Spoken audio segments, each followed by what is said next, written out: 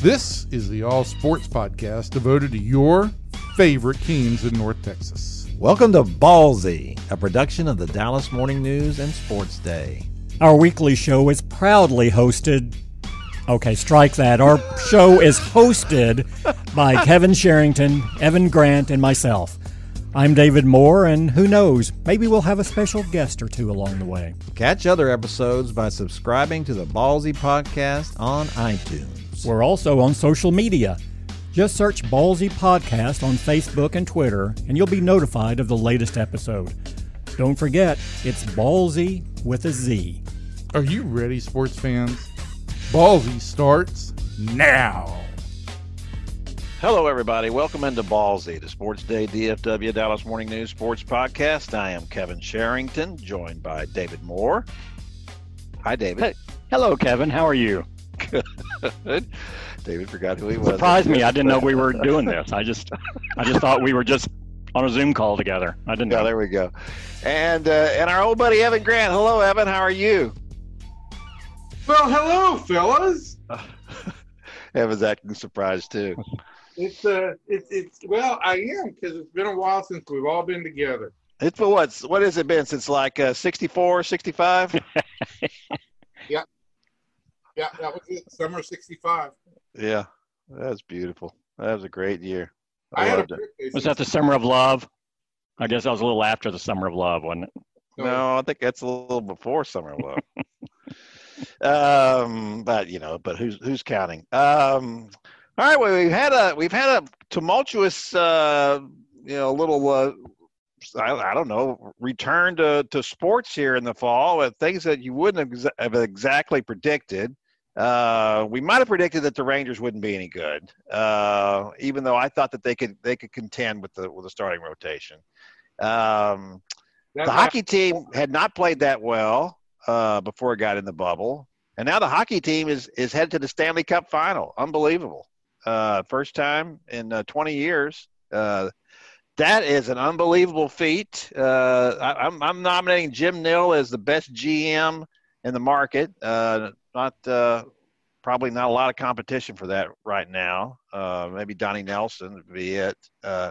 Donnie's still a couple of players short of having a title contender, but Jim Nill is right there, and he's overcome a lot to get to this point.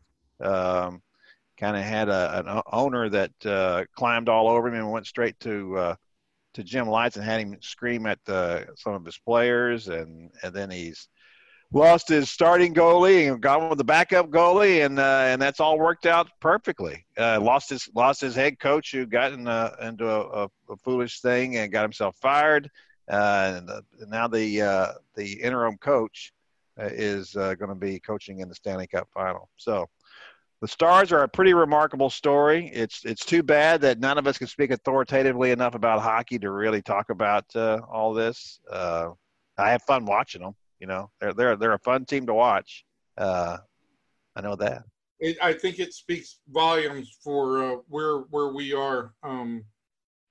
That wasn't it the great late dear Frank Luxa, whose hockey theory was put the fat guy in goal. The biggest guy you could get. Yeah, put a sumo wrestler and go. Yeah.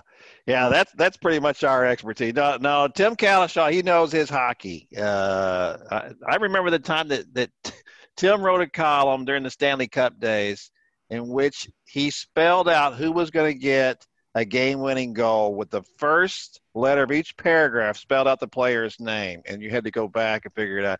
It was Mike Keane. And he was actually right. What inspired Tim to do that is beyond me. Why you would want to do that and how you would guess that, and then to be rewarded for it. I credit that with the super inflated ego that Tim now has. That one column is what did it. No, I think it's an accumulative effect as far as his ego. I don't think it's any one thing with them. I just let that softball right up there for you, didn't I, David? Didn't I, David? Oh man. So anyway, on another note, real quickly on the Stars, when you have a run like this, normally you expect it to give you an increase in popularity, in ticket sales, and entrenching yourself in an area. Is that minimized because of the times we're in and the fact fans aren't going to be able to partake in this experience? Let's take this out and say they're the Stanley Cup champions. Do you get the normal bump a franchise normally would after that when you win it in this environment? Well, I think you would. I think you'd get a bump afterwards. I think the question for me is more along the lines is it more enjoyable for this set of fans because of how crazy this year has been and how difficult it's been, and that they've gotten this gift of a Stanley Cup final in the midst of this pandemic, or is it less significant to them basically because they couldn't participate? Because you can't take part in person and you feel you're missing out. Their most loyal, I mean, this may expand their base, but their most loyal fan base doesn't get to experience on the emotional level they normally would. And I don't know how you weigh that. But I mean, that's the thing that I was thinking about last night is, will it mean more to people or will it mean less if they win this Stanley Cup? And I guess for the general population or the casual fan, it'll obviously mean a lot. And maybe for the fan who really understands playoff hockey and the atmosphere of playoff hockey, they will feel somewhat bittersweet that they were not allowed that opportunity to witness it in person. I would, yeah, and I think there's some to that, but I think we can't overstate the fact that you're only putting 20,000 people in that arena at a time. Okay, there are more than 20,000 hockey fans in the Dallas-Fort Worth area, so the great majority of their fans probably never go to a game.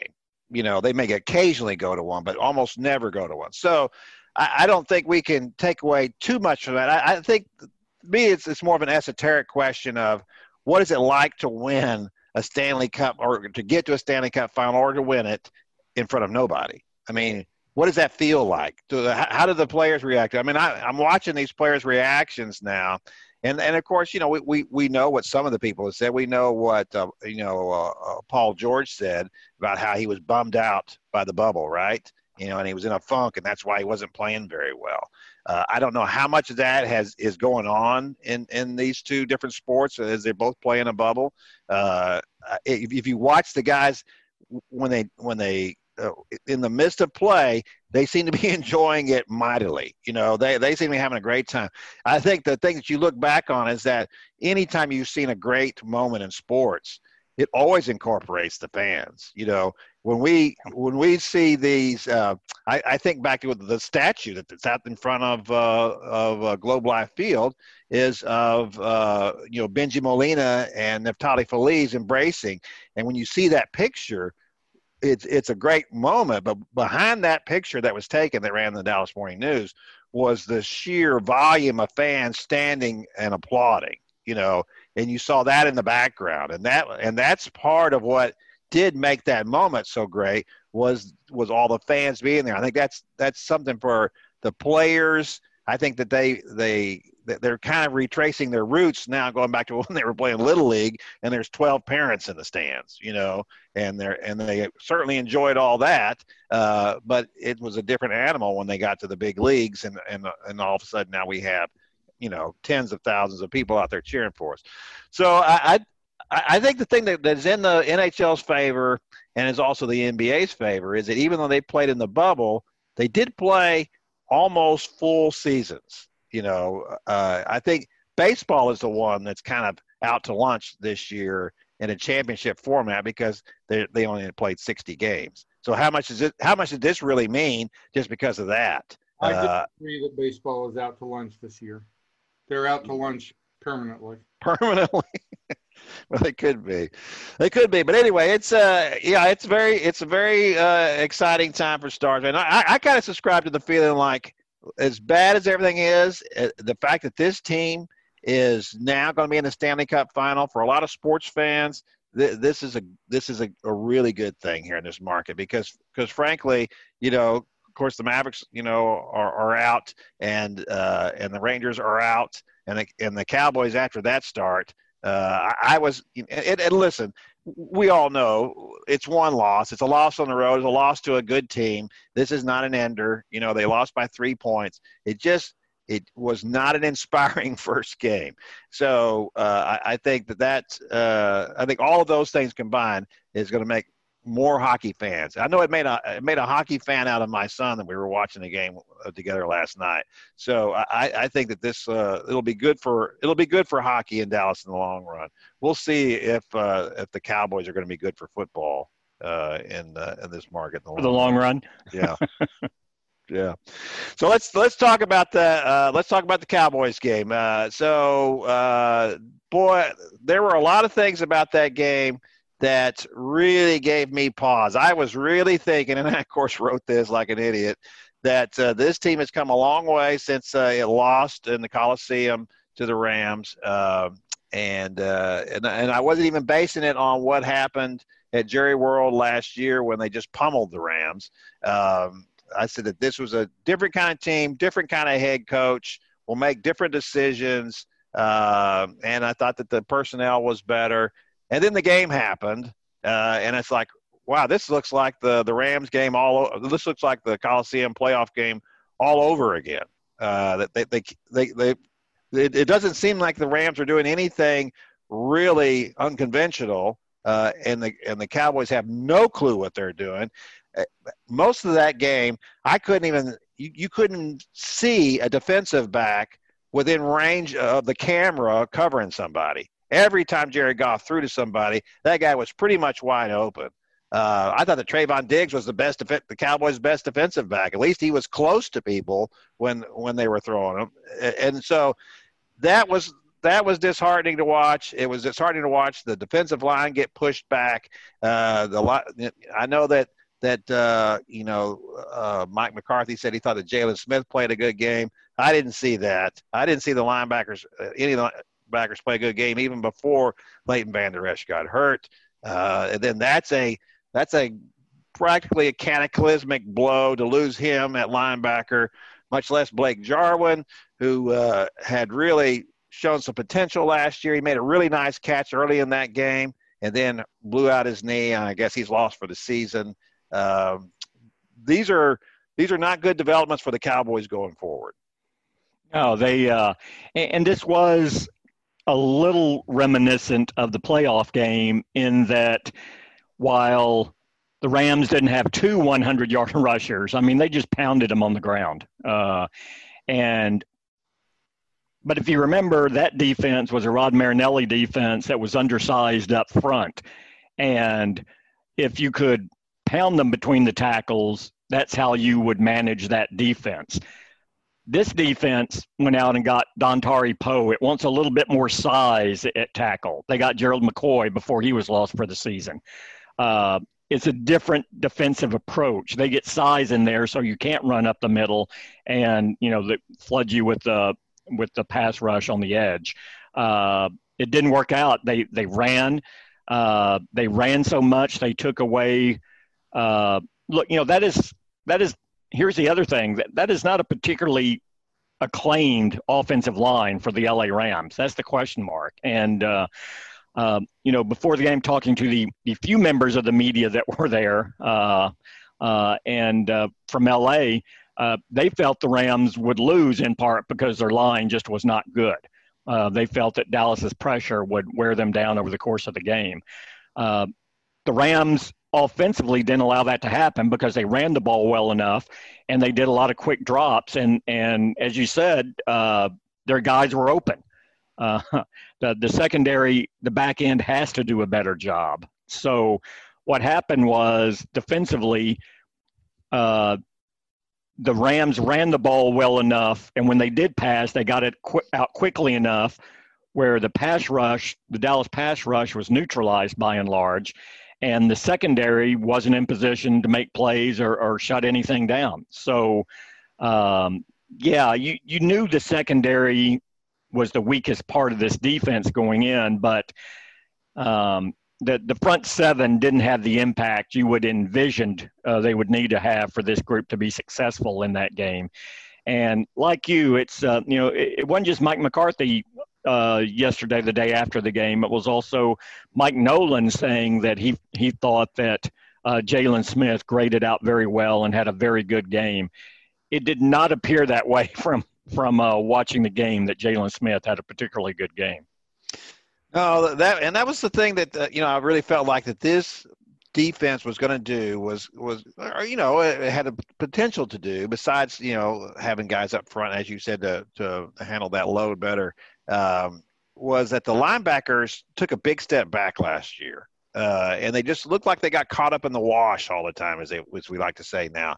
And that just seemed to be the case Sunday. Vander Esch probably got himself hurt on the play that I'm thinking of. It was down at the goal line. He came up in the hole and made a stop on Malcolm Brown. It kind of dislodged him a little bit. He kind of fell to the side. It was a good stop. It was a good, solid stop. And I think that's probably when he broke his collarbone. But you just didn't see that kind of play. You didn't see the kind of play where, he's making tackles after a guy's made a 5 or 6 or 7 or 8 yard carry. I'm not counting that as a good play. You can rack up a lot of tackles like that. I'm counting a play where you stuff the play, where you make the read on the play, you step up in the hole, you make the stop. There was none of that in that game. The Rams were constantly in 2nd and 2. Was, and that's what I will say this. Aldon Smith played a phenomenal game. I thought he was the best player. Yeah, he was the best defensive player. After 5 years of being off, 5 years without playing a game, he comes back and plays at a Pro Bowl level. That was phenomenal. I mean, he made constant pressure. Yeah, he made 2 almost game-changing plays. One was the sack of Jared Goff that really bailed him out, and one was where he hit him in the head and knocked his helmet around, spun his helmet around, and it resulted in the interception by Chidobe Awuzie. He single-handedly kept them in that game. On defense. And you just didn't see that from anybody else. DeMarcus Lawrence had 1 tackle and 1 pass deflected. And that's another disturbing development. How can that be after the year he had last year where he underperformed? Now, I know that he does a lot of things and does them really well, but one of the things he's supposed to be doing well is stopping the run.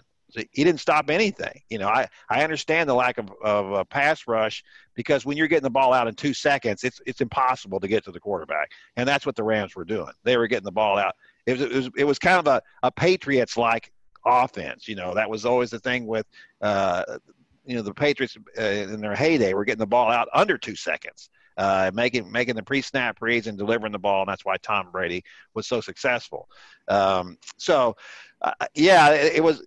And as bad as all that was, at least we could say we know the defense is not the highlight of this Cowboys team. The highlight is supposed to be its offense. And I was stunned at what they did yesterday. It looked so much like a vintage Jason Garrett team. We're going to give the ball to Zeke Elliott. We're going to pound them, and we're going to run, and this is what we're going to do. And it was like all the talk about these 3 great wide receivers that we have now, and there was not one – there was 1 throw downfield. That was negated on a bad call on the penalty against Michael Gallup. When you're watching it on TV, as I was, you don't get to see the full field. You can't tell exactly what the defense is doing. I assume everybody plays with a safety over the top these days. No one wants anybody to be throwing deep on you. But you know what? Occasionally you have to do that. You have to try to stretch the field a little bit. There's simply no way you're going to go up and down this field scoring touchdowns by turning around and sticking it in Zeke Elliott's stomach. Well, and that's where that is the benefit of a good run game. If you're going to run, it's to establish the fact that you can get the ball deep, because you're forcing the defense to crowd and take into account the run. So if you're running it that much, you need to be able to exploit the defense deep, and they didn't do that. You saw much more. It was a lot of what Garrett did, but it was different. I would say I thought the offensive pace was really fast. It seemed like both teams were in a 2-minute offense like the entire game. And I mean, I know I was trying to tweet a play and I'd look up and it'll already be 2 plays beyond. I mean, they were going fast and they didn't let up. It was the whole game. But I think you saw some more elements of what McCarthy wants to do. It was more West Coast influence. There was a lot more of the crossing patterns, those mesh patterns. In fact, on that 4th and 3, it was a drag or what they call a mesh route where you just cross underneath and it's run after catch, and it's not everything is vertical. It's more east-west. I think you saw more of those routes in the route tree than you have with Garrett. But, it's going to take a little time because they're meshing 2 offenses here, and McCarthy certainly has his principles, but he didn't want to give too much too quickly. I mean, this team was number 1 in offense last year, number 6 in scoring. So they've had success in the system, and you just don't want to rip that system apart and start over, especially when you didn't have a traditional off-season or training camp or preseason. So now that's not to say they shouldn't be effective with who they have offensively. But, I would say that there actually, I think, were some encouraging things for Dallas coming out of that. You didn't have pre-snap penalties as quick as the pace was, at least offensively. You did it 3 times on defense, which, of course, I guess was the crowd noise is why the Dallas defensive line was jumping because they couldn't hear the snap count. But I thought Michael Bennett was back. Exactly. That was their homage to him in that first game. But and again, there's a fine line here because what was one of the narratives going in? Oh, well, look at what McCarthy's done with running backs. Is Elliott going to get lost in this thing? And now after 1 week, like you and other people are going, well, I mean, he seemed to be involved a lot. I didn't see, what about the passing game? What about that? But to me, the bottom line was the disturbing thing was they were just so inefficient on 3rd down again. I believe Dak Prescott was one of 7 for 12 yards on 3rd down in that game. Now, they were some longer 3rd downs, and that's going to impact your effectiveness. But that is not going to win you many games. In fact, that usually doesn't keep you within 3 points when you're that inefficient on 3rd down. So, that was a pattern that developed last year, their inefficiency on 3rd down. Another one, and you saw it play out in this game, was since the start of the 2019 season, Dallas is now 1-7 in 1-score games. So they're playing close games, but they're losing them.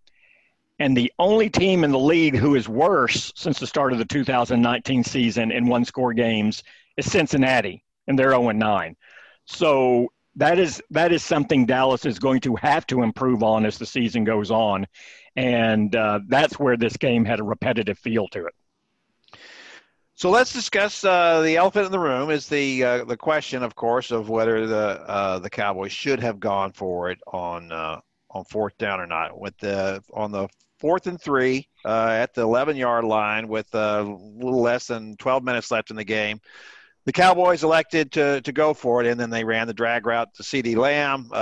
He ran it a little shallow. It always drives me crazy when receivers don't get the yardage they need. They don't get to the sticks, first. That's the thing they have to know.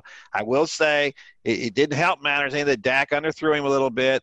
For whatever reason, that was the thing I noticed in this game was that I thought Dak threw the ball fairly well. I thought the throw where he rolled his left and made to Amari Cooper was a phenomenal throw. To be able to make that throw, run into your left, it was perfect. I thought I'm watching it on TV, I watched the ball go over a receiver's head, and I'm thinking, oh my gosh, he overthrew that guy by 15 yards, and then there's Cooper coming over to make the catch. Phenomenal throw. The throw to Gallup at the end of the game was a phenomenal throw. Yes. It was an outstanding throw. It was probably that is a terrible play. It was a terrible call for a ref to make that. That's unbelievable acting by Jalen Ramsey to actually pull up. He's still running with him, but he's pulling up at the same time just to throw this big flop act into the thing. But the Cowboys really can't complain about that too much because of the play earlier that I mentioned where Aldon Smith slapped Jared Goff in the helmet. That should have been a hit to the head, and that's a first down. Who knows where that goes on that drive. That interception, yeah. And erases that interception. So you really can't complain too much about that. But it seemed like when Dak was having to dump a pass off in that game, several times he threw at a guy's feet. One time he threw Amari Cooper was not looking. Field goal. What's that? I thought we were talking about the field goal. Well, we're leading up to it, Evan. We're getting there. Hold on. So the context of the game, Evan. Context of the game, because here was the problem for me on the fourth down and not kick. Obviously, I thought they should have gone ahead and kicked the field goal. To me, at that point in the game, it's still early enough in the fourth quarter that if we kick the field goal here, we got 12 minutes left in the game. That's at least 2 more possessions for us. Probably, if our defense can hold here, if the trend of the game is coming along as it is now, and more time to do something, but we have to get ourselves back to even here at this point. And when on a 3rd and 6, when you hand the ball off to Zeke Elliott running it up the middle, it seems to me, I guess I should have seen it coming. You're saying, okay, we're going to go. This is 4-down territory for us because we didn't even really try to get it on 3rd down, by doing that. And of course, at that point, you might think that he's running the ball into the middle of the field to just make the field goal attempt. That's what I thought when I saw that play to Elliott. That's what I thought. They're just positioning it the middle of the field for the field goal. So I would say this. I mean, when you get right down to the field goal, I know we'll have a discussion about analytics and everything here.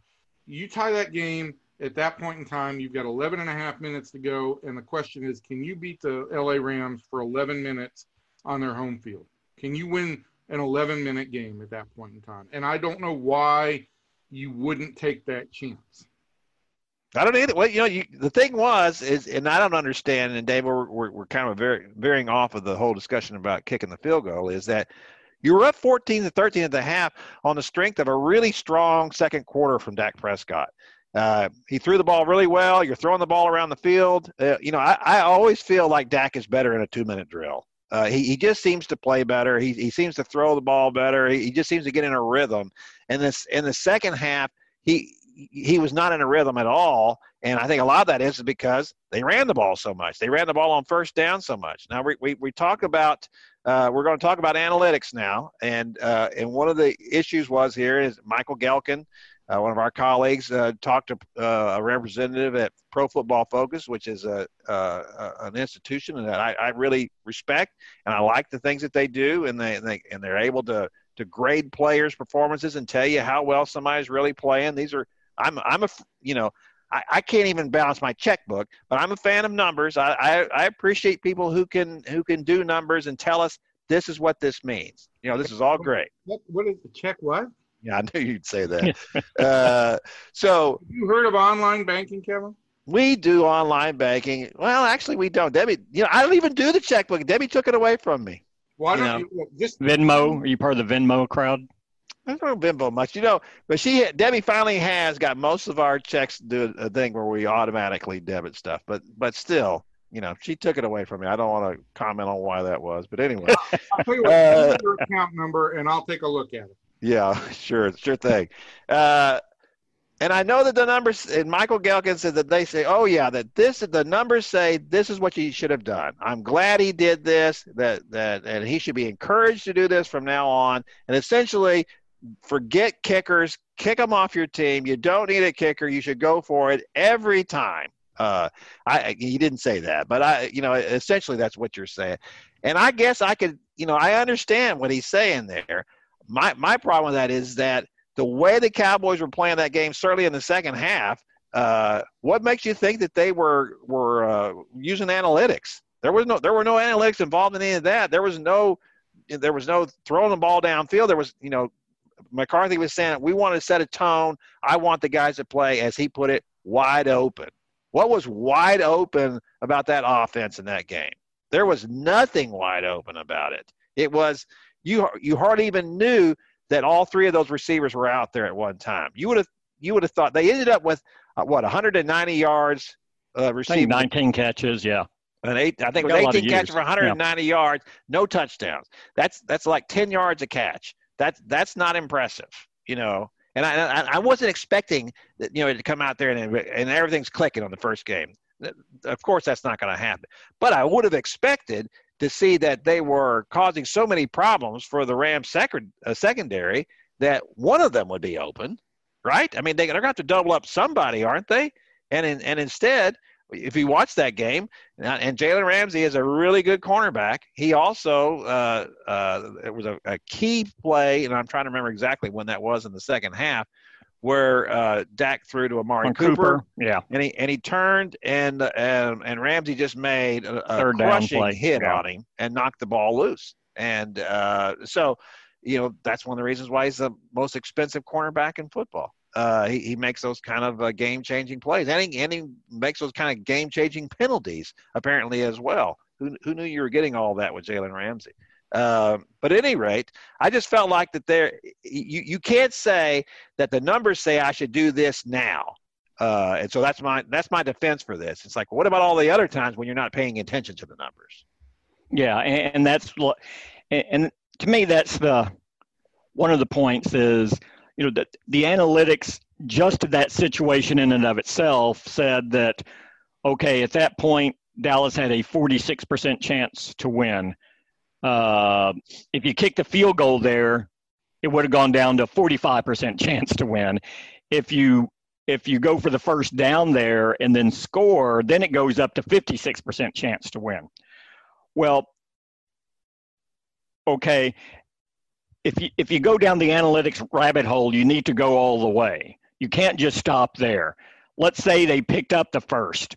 Well, with what they had done, now you look at the analytics. What had Dallas done in the red zone efficiency as far as scoring? Now they're at the 8-yard line with the first and goal. How often do they score in that situation? How often do they score when they're with the backup right tackle and not your starting tight end? What is their percentage of scoring when at that stage of the game, Dak Prescott is 1 of 5 for 6 yards on third down throws? You have to take all of those into account as well, which changes the overall look. So the analytics will give you the situational look, but it doesn't address the personnel realities of the moment.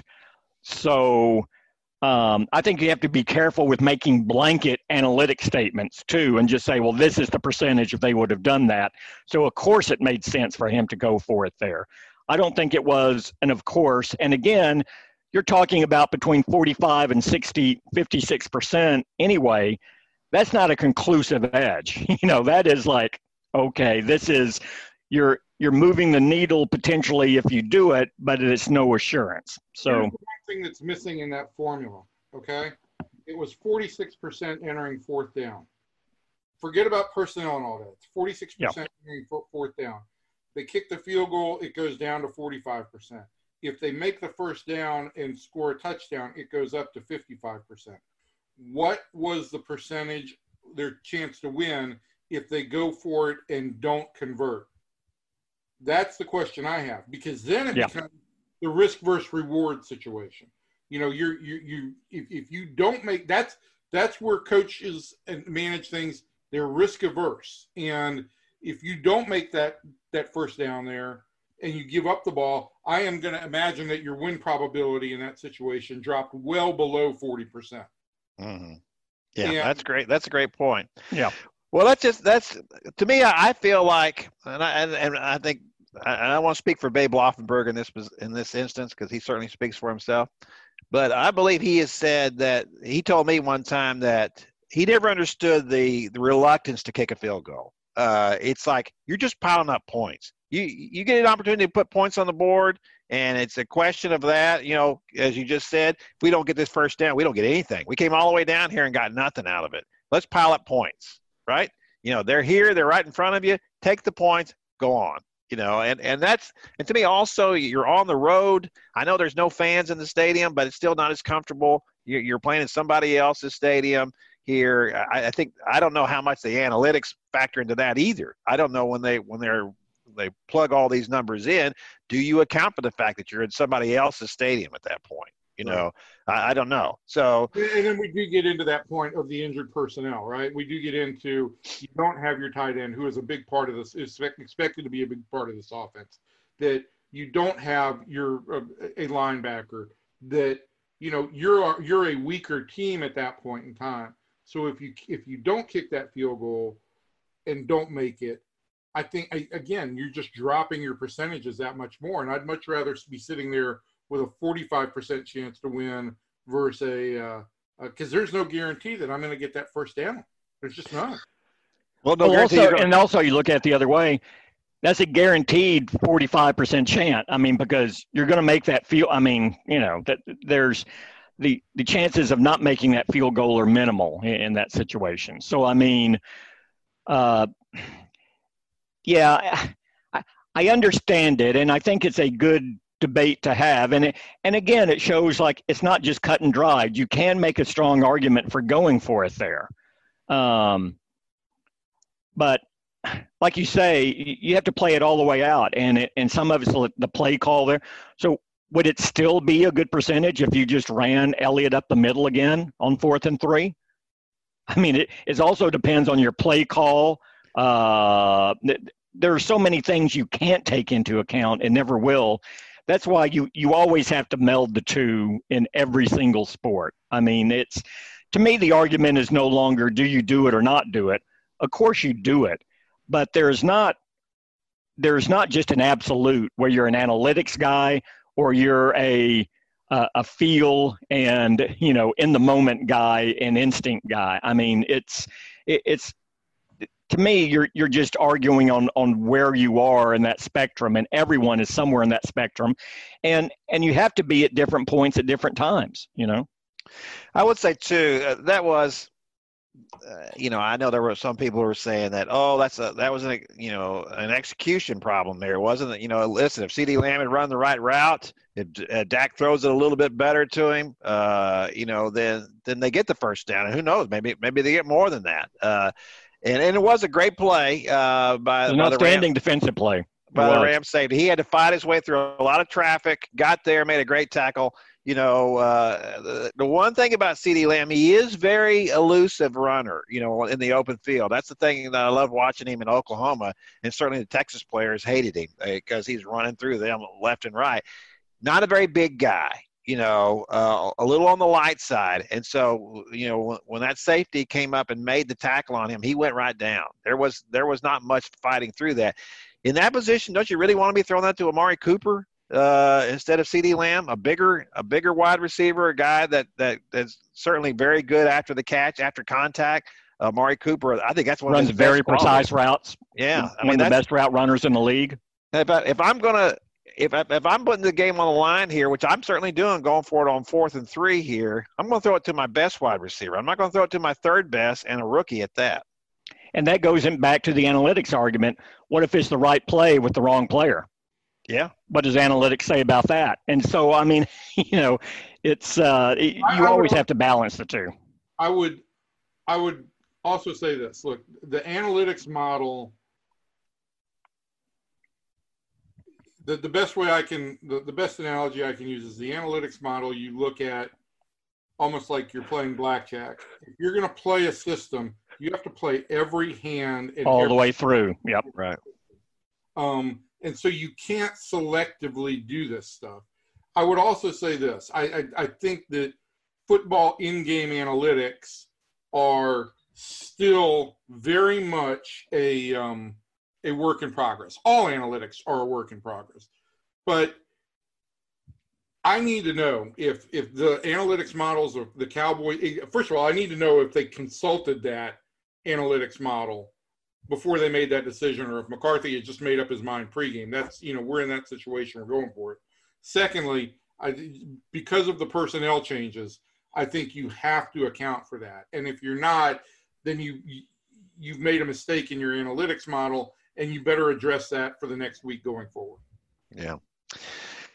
So, David, let's talk about the player losses were phenomenal. To lose your starting middle linebacker for half the season, and then you lost your starting tight end, and look,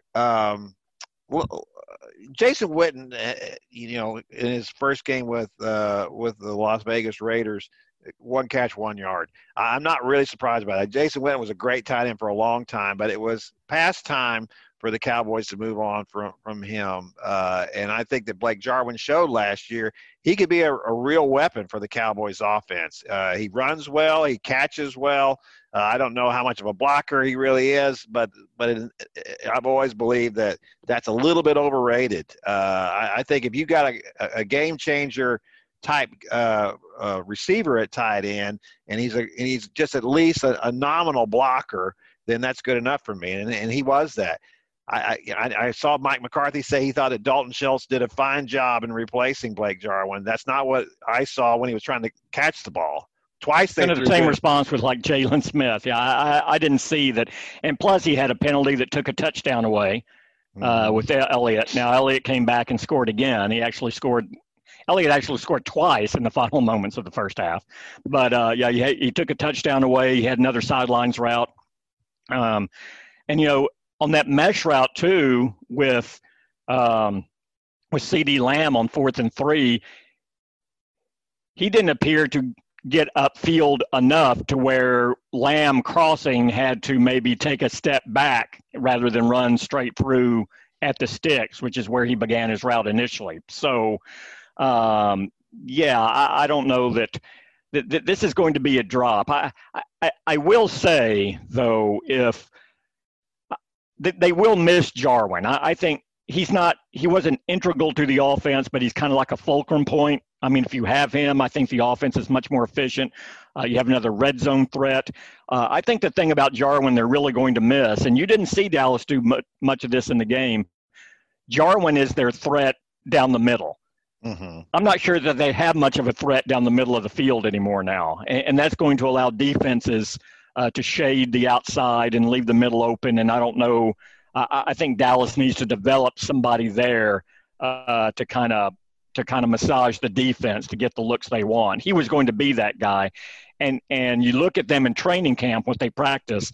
Jarwin was always the guy in the middle doing stuff. You rarely saw other players, so they're going to miss that. All of that being said, you do have 3 outstanding receivers in Ezekiel Elliott and Tony Pollard.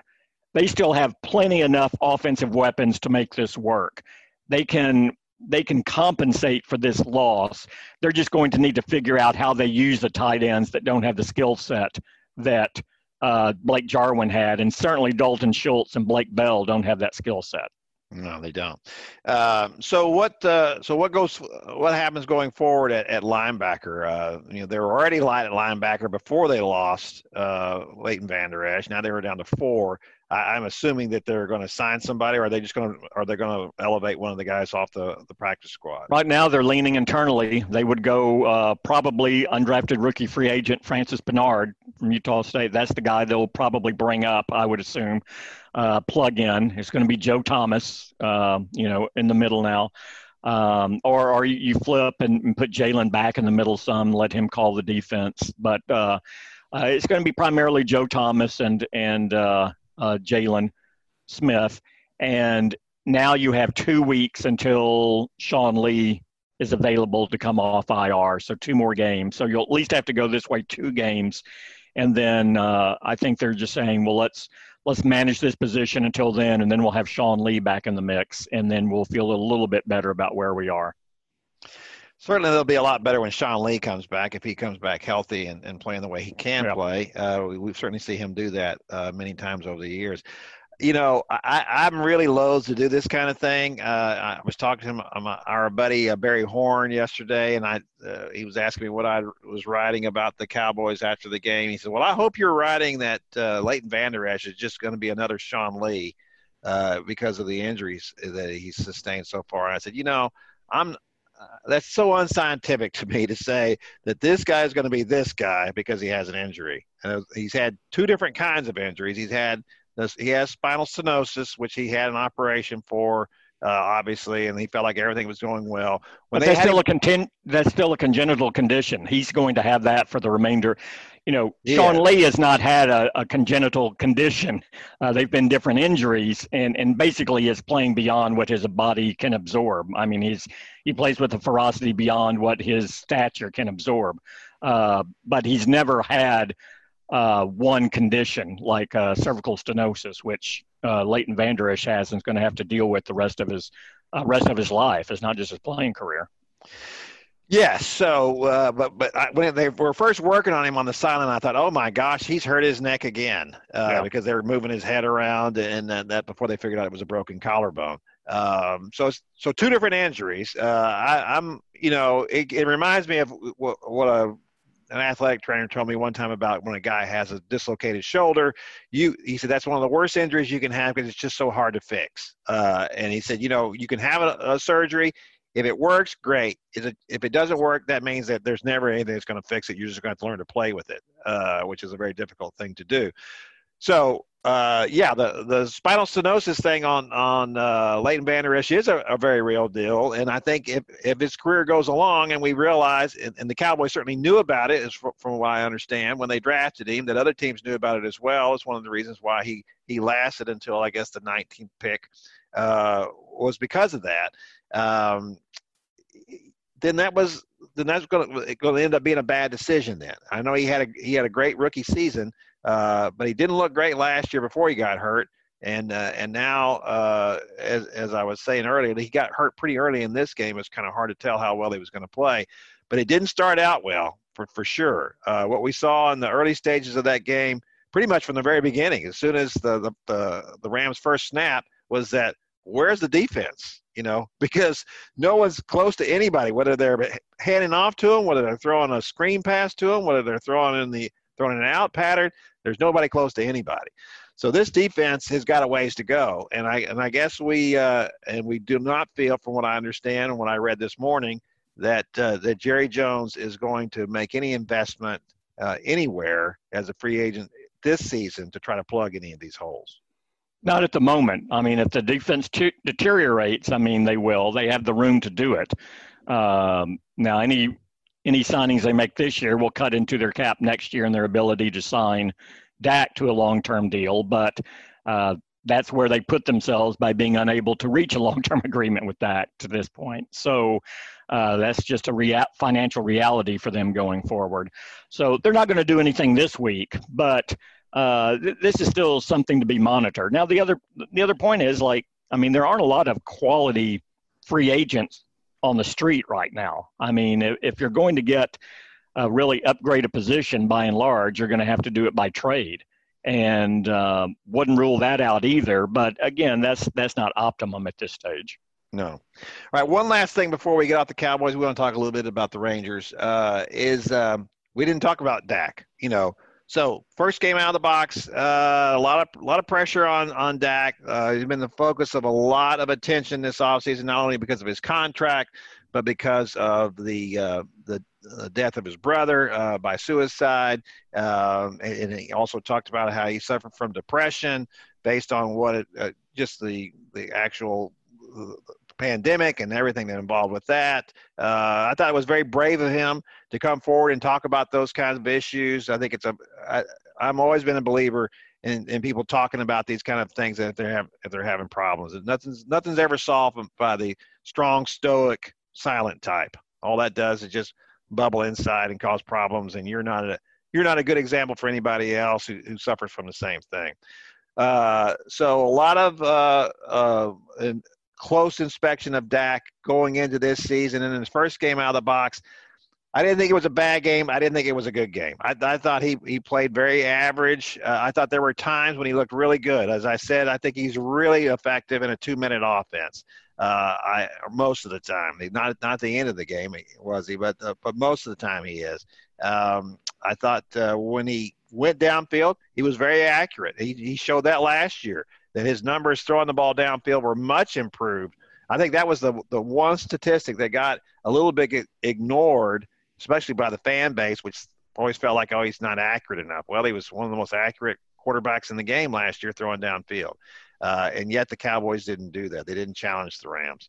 But then there's the inexplicable throws, as I noted earlier, on the little drag routes where he's throwing it at guys' knees. He's throwing it at their feet. I mean, it's like he's giving, he has to get his fundamentals right. He doesn't have the kind of arm talent that Patrick Mahomes has, who can throw a ball 3/4 sidearmed any way he wants off his back foot. He can throw it any way he wants to, and that ball's coming off his hand beautifully. That's not the case with Dak Prescott. He has to follow all those kind of things and do all the things the right way. And that was disappointing to see him throw like that occasionally.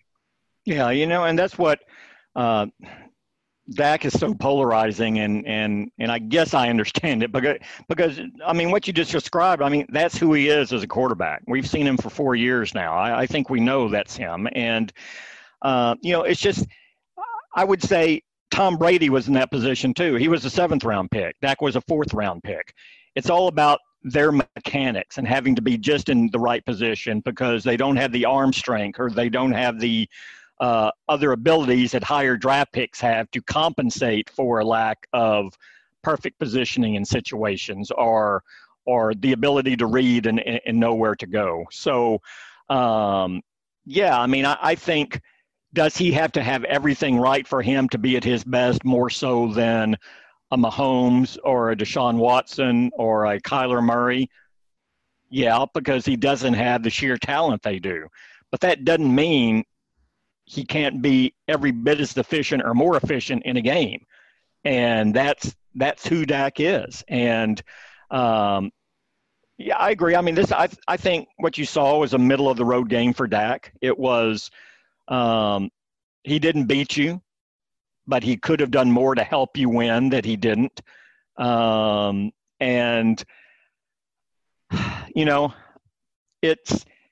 I will say for a quarterback who didn't take part in an off-season program with a new head coach and no preseason games, I thought he looked pretty comfortable in this offense and what they were doing. It's relative. So is it as good as you would have liked?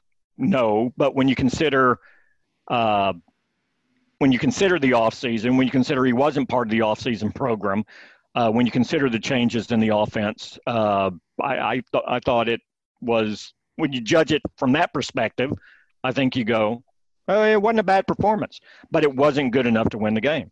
Yeah, and the problem with that is when you lose by 3 points, you think, well, if he'd played really well, they would have won that game. And at that position, you have to win games. It's not just enough not to lose games. They're not talented enough defensively where Dak can go out and just not lose games. He's going to have to win games for them. Yeah. He didn't do that enough last year, and he had a chance to do it in this game and did not. Yeah, absolutely. All right, Evan, let's get right here in your old wheelhouse here. Let's talk about these Rangers. They're on their way. They split 4 games with Oakland, one of the best teams in ball. Made them look silly a couple of times. Really got out there. This team is turning it around, isn't it? This team is shooting itself in the foot, Kevin. They should not win another game all year. And why is that, Evan? Tell us why. Look, I mean, the bottom line is there's nothing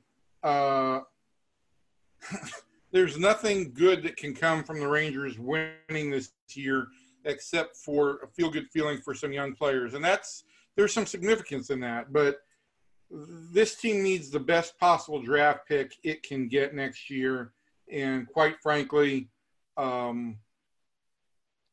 they're just not getting it done. Pittsburgh has a 2.5 game lead on them for the worst record in the majors. And as we sit here today, the Rangers, thanks to their split with Oakland, have the 4th worst winning percentage, which would give them the 4th pick overall. And let's just say this, right? We've seen this team in this situation before in 2014, and they won a couple games late. And that pushed them from having the 2nd worst overall record to the 4th worst overall record. And the difference was between Houston selecting Alex Bregman and the Rangers taking Dylan Tate. Woo. That was bad, Evan. So, I'm not sitting here trying to say this team should go out trying to lose, but I think there is some value right now in playing all these young kids, just letting them see what it's like to get out there in games. And with 12 days left in this ridiculous season, I would not have a problem if the Rangers ended up losing all 12 of those games. They need to lose all 12 of them. They need to, because as you and I have discussed before, the probable first 2 picks of the draft will be a couple of Vanderbilt pitchers, Kumar Rocker and Jack Leiter. Kumar Rocker, a couple of legacy guys. Kumar Rocker, the son of Tracy Rocker, Outland Trophy winner, Lombardi Trophy winner at Auburn, went on and played in the NFL, is now the offensive line coach at South Carolina. And Jack Leiter, the son of Al Leiter, a longtime pitcher in the big leagues, very effective pitcher as well.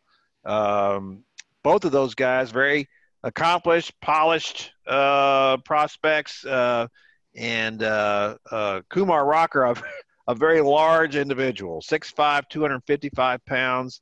And yet a guy that big, also pretty polished prospect. There are no sure things in the draft, and there are surely no sure things among pitchers. But from what I can tell, from what I've seen, I've seen him pitch. The thing that scouts love about a big frame is that these guys are less likely to break down over the long haul than guys with a smaller frame, and they don't come much bigger than 6'5", 255 pounds. This is imperative on the Rangers to get in this position, and then this also is an indictment of the fact that they did not trade Lance Lynn at the deadline, because Lance Lynn is still pitching like he did before then, still being very effective. Every time he goes out there, you expect him to win, or at least keep you in the running to win.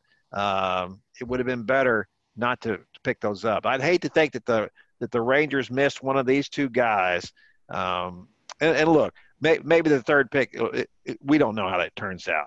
I'm just saying that you increase your chances with every game you lose of getting a better prospect. And these guys are certainly I don't know who number 3 is. I know those are probably 1 and 2. The shortstop from UCLA.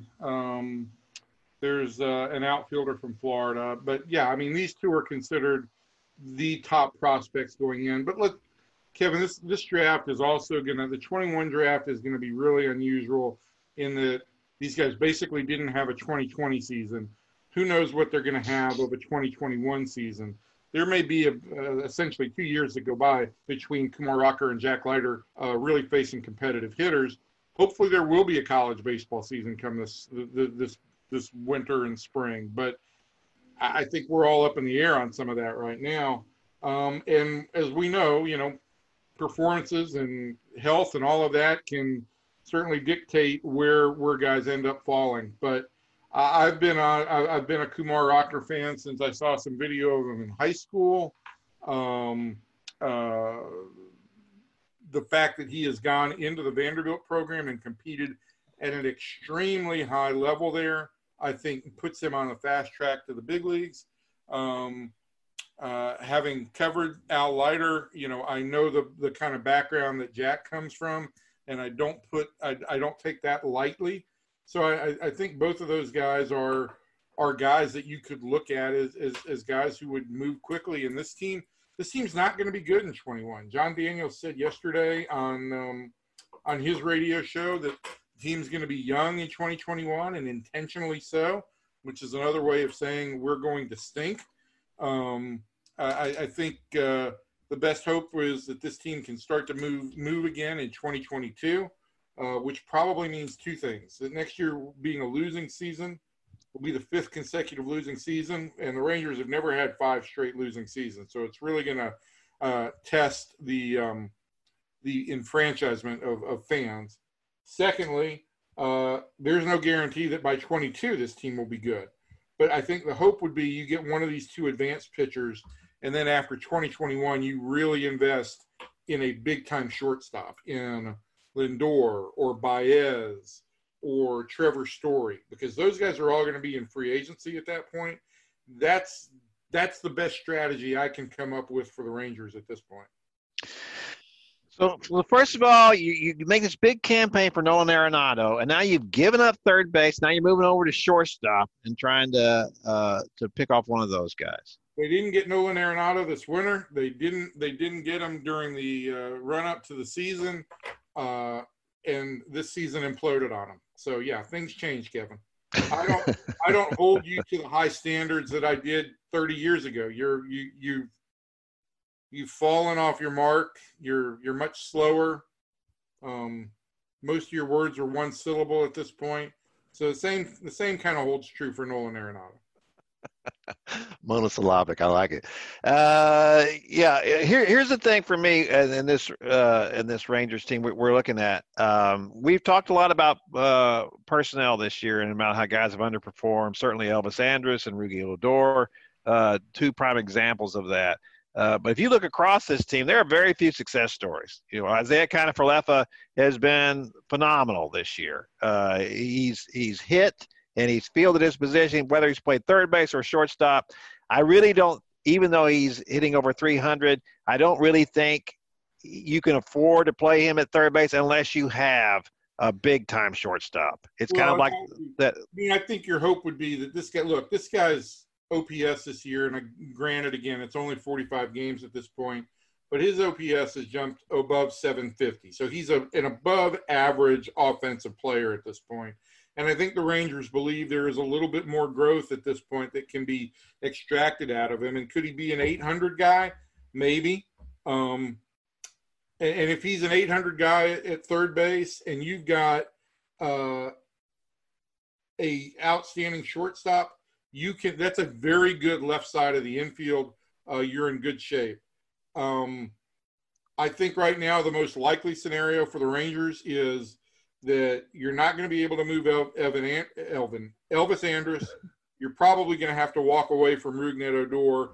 And so for next year, you go back into it with Elvis having a chance to win a shortstop job, Kiner-Falefa at third base, and then you adjust going into 2022. Yeah.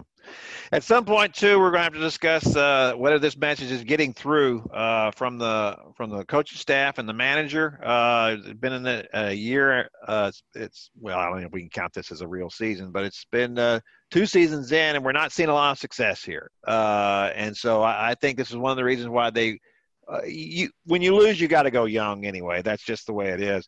But it really is good for this coaching staff because I don't think the veterans are buying in. It's too much of a coincidence that everybody is hitting under 200. This kind of stuff doesn't happen. They're hitting 218 as a team. You can either say the guys aren't good enough or they're not buying the message. And one of the reasons why the Jeff Bannister is no longer the manager is because the message wasn't getting through. So at some point here, Chris Woodward's going to have some results. We're going to have to see next year that these young guys that they're bringing up are going to play well. Now they've played well so far. It's been a very small sample size, and it's been promising to see how some of these guys have played.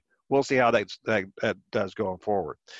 All right, well, we've been on this for a long time. Seems like 2 or 3 days. We made up for all the times we didn't have a podcast. We've done it all just in this one single podcast. This was like a 4 or 5 hour podcast. Is that what it seemed like that to the listener, yes. Exactly. So, and Jose fell asleep on us. Jose, this is really the end of it, we promise. So from everybody in here to everybody out there, thanks, and we'll see you next time.